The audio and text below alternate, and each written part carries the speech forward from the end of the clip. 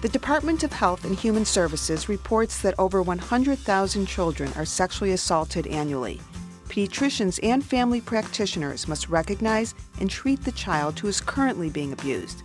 Physicians that treat adults must recognize the patient who was abused as a child and subsequently has medical or psychiatric issues. You are listening to ReachMD XM 157, the channel for medical professionals. Welcome to Advances in Women's Health. I'm your host, Dr. Lauren Streicher, Assistant Clinical Professor of Obstetrics and Gynecology at Northwestern University's Medical School, the Feinberg School of Medicine. With me is Dr. Richard Baer, former president of Illinois Psychiatric Society and medical director for Medicare in Illinois, Indiana, Kentucky, and Ohio.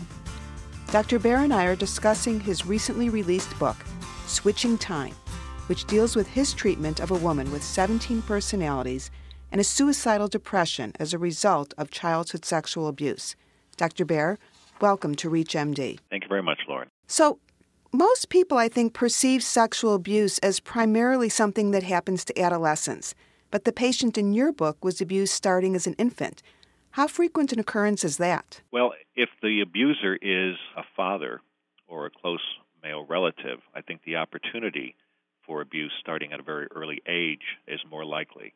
Also, depending on how primitive mentally the abuser is, they'll be a predator for children of a younger age. Because the younger child can't tell anybody? And not only that, because their preference for selection is for a completely helpless victim. That's why they choose children in the first place, is because they're so helpless. And you mentioned that a father, of course, has access. How often is the abuser a family member or someone known and living with the abused child as opposed to an outsider? The statistics show it's at least half the time it's a father or some male relative. Mm-hmm. I think we all know that with an infant, intercourse is not the way that the abuse is occurring. So what does constitute sexual abuse? And do you think that sometimes there is abuse that people don't even interpret it as abuse because it's not intercourse? Well, abuse can take several forms.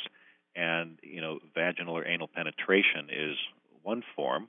And even though that can't be penile penetration, but you could do different kinds of implements or fingers, whatever the orifice can manage, can be a form of abuse.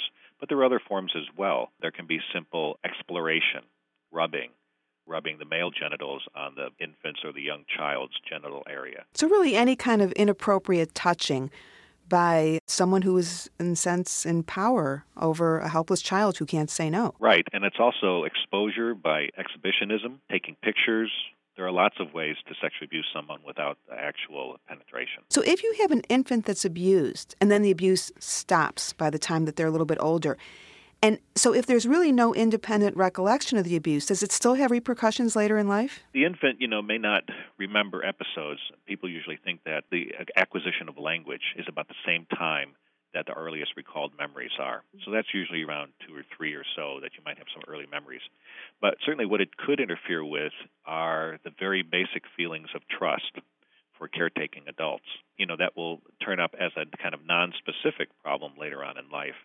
But if your early experiences of parental figures involve pain and exposure and things that are traumatic, even if the specific events aren't remembered, that will have a lasting effect. I'm kind of curious because obviously if you find that someone is being abused as a baby at the time that it's happening, then you know it's happening. But when you're treating an adult who you find after the fact was abused as a baby, how did you even find that out? How did you know that she'd been abused as a baby? Well, on Karen's part... Karen, the subject, right. She remembered the abuse for as long as she could remember. So that took her, according to her memories, till when she was 2 or 3. And again, as far as she knew, that was already common then.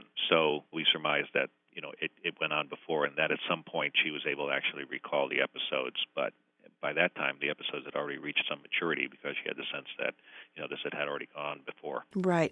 In your book, of course, Karen suffered from a multiple personality disorder, which is quite rare and I'm sure not typical of people that were abused early in childhood.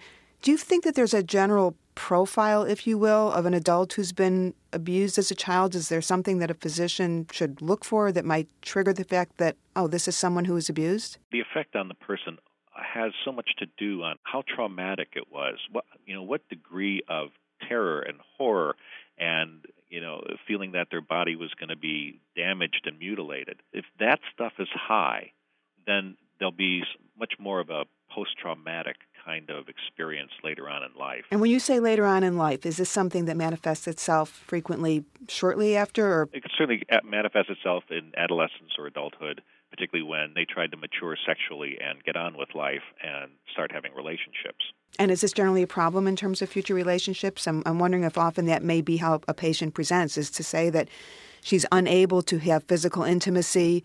I know that's what I see in my practice as a gynecologist, that very often someone will come in and tell me that they're unable to have intercourse, that they have an unconsummated marriage, and it's they themselves don't even realize that this is a result of earlier abuse. Correct. Now, usually they do have a memory of it. These memories can be dissociated off, but that would be not my first assumption, because I think that's much more unusual to try to ferret out, lost memories of being abused. That's a dangerous path to go down. But usually they have some memory of it, even though they may have not thought about it for a long time. There may be some male relative, again, who is responsible. If you're just tuning in, you're listening to Advances in Women's Health on ReachMD XM 157, the channel for medical professionals. I'm Dr. Lauren Streicher, and today I'm speaking with Dr. Richard Baer. So, in the adult who was abused and is not forthcoming with her physician, what medical complaints might she present with that the physicians start to think maybe this was an abused woman? I think the most common ones would be difficulty, as you say, consummating an intimate relationship, but they could be just general vague medical complaints, headache, abdominal pains, difficulty with PMS, menstruation, anything associated with sexual issues. On the other hand, you may find the exact opposite, too. You may find women who are involved in promiscuity or prostitution have also been abused, and they are coping with it in a completely different way. Now, how often do you think that the patient who comes in was abused, knows that she was abused, is dying to talk about this abuse, but doesn't really know how to bring it up and is waiting for the physician to ask, as opposed to someone who really doesn't know why she's feeling the way she is? Well, I think if a woman comes in and has some apprehension about the examination, wants to know and wants reassurance that she's okay down there and that there's nothing wrong, that's a real tip-off, I would think, to ask, if she'd ever suffered any harm to her genitals. I think that's, again, one of those vague questions that the patient can interpret in any way they want. I mean, that could be rape, that could be something she did to herself, that could be a whole myriad of things, but the question is vague enough so that the patient can interpret it in any way that suits them, and you might get an initial conversation. And then if it turns out that it is something like a history of childhood sexual abuse or whatever it may be, then the physician can make the appropriate referral. I think it's one thing for a physician to suspect that maybe they're dealing with someone who's abused and then go into those sorts of questions. I think the other big issue is, given how widespread this problem is, and a lot of people say that this 100,000 children is a gross underestimation. So given how widespread this is this something that you think every physician should be screening every patient for? And, we're all kind of, quite frankly, in a busy practice. We can't screen everybody for everything, and it's hard to know how to hone in on what's important and what's not. But is this important enough and widespread enough that every single patient should be screened for this? And if that's the case, how should that best be done? Well, I think there are several ways to do it, and a lot of it depends on what sort of practice that you have. If you do a general medical questionnaire as a part of a new intake for a new patient, I think some gentle questions associated with rape or unwanted experiences as a child, those on a questionnaire, if you're involved in doing pelvic exams, whether you're a general practitioner, that is a time when I would think a woman would be particularly prone to confide questions and apprehensions about that, and then some more pointed questions about, have you ever had non-consensual sex? Have you ever had sex against your will? Have you ever suffered any damage to your genitals that you're concerned about? Whatever it might be. And the questions really need to be vague, because if you ask a pointed question, like, did any man ever rape you? They might have had all kinds of other things done to them that in their mind doesn't really constitute rape, and then they'll answer no, and you're lost. That's why the question has to be very vague and open-ended so that they can come up with any answer that remotely fits the question, and that's what you want them to do.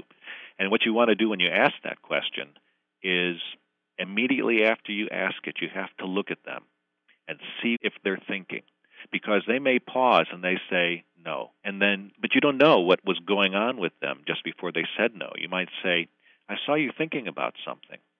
And then shut up and wait for what they say next. See, in my practice, I call these the hand-on-the-door questions. And my question is there anything else with my hand on the door? And that's when I get the, okay, and there you are. That's right. And they think there's not enough time to go into it, which is a safety net for them. But then you sit down again and say, okay, well, tell me about that. The other quandary that physicians have is, of course, patient-doctor confidentiality is an agreement that we make with our patient.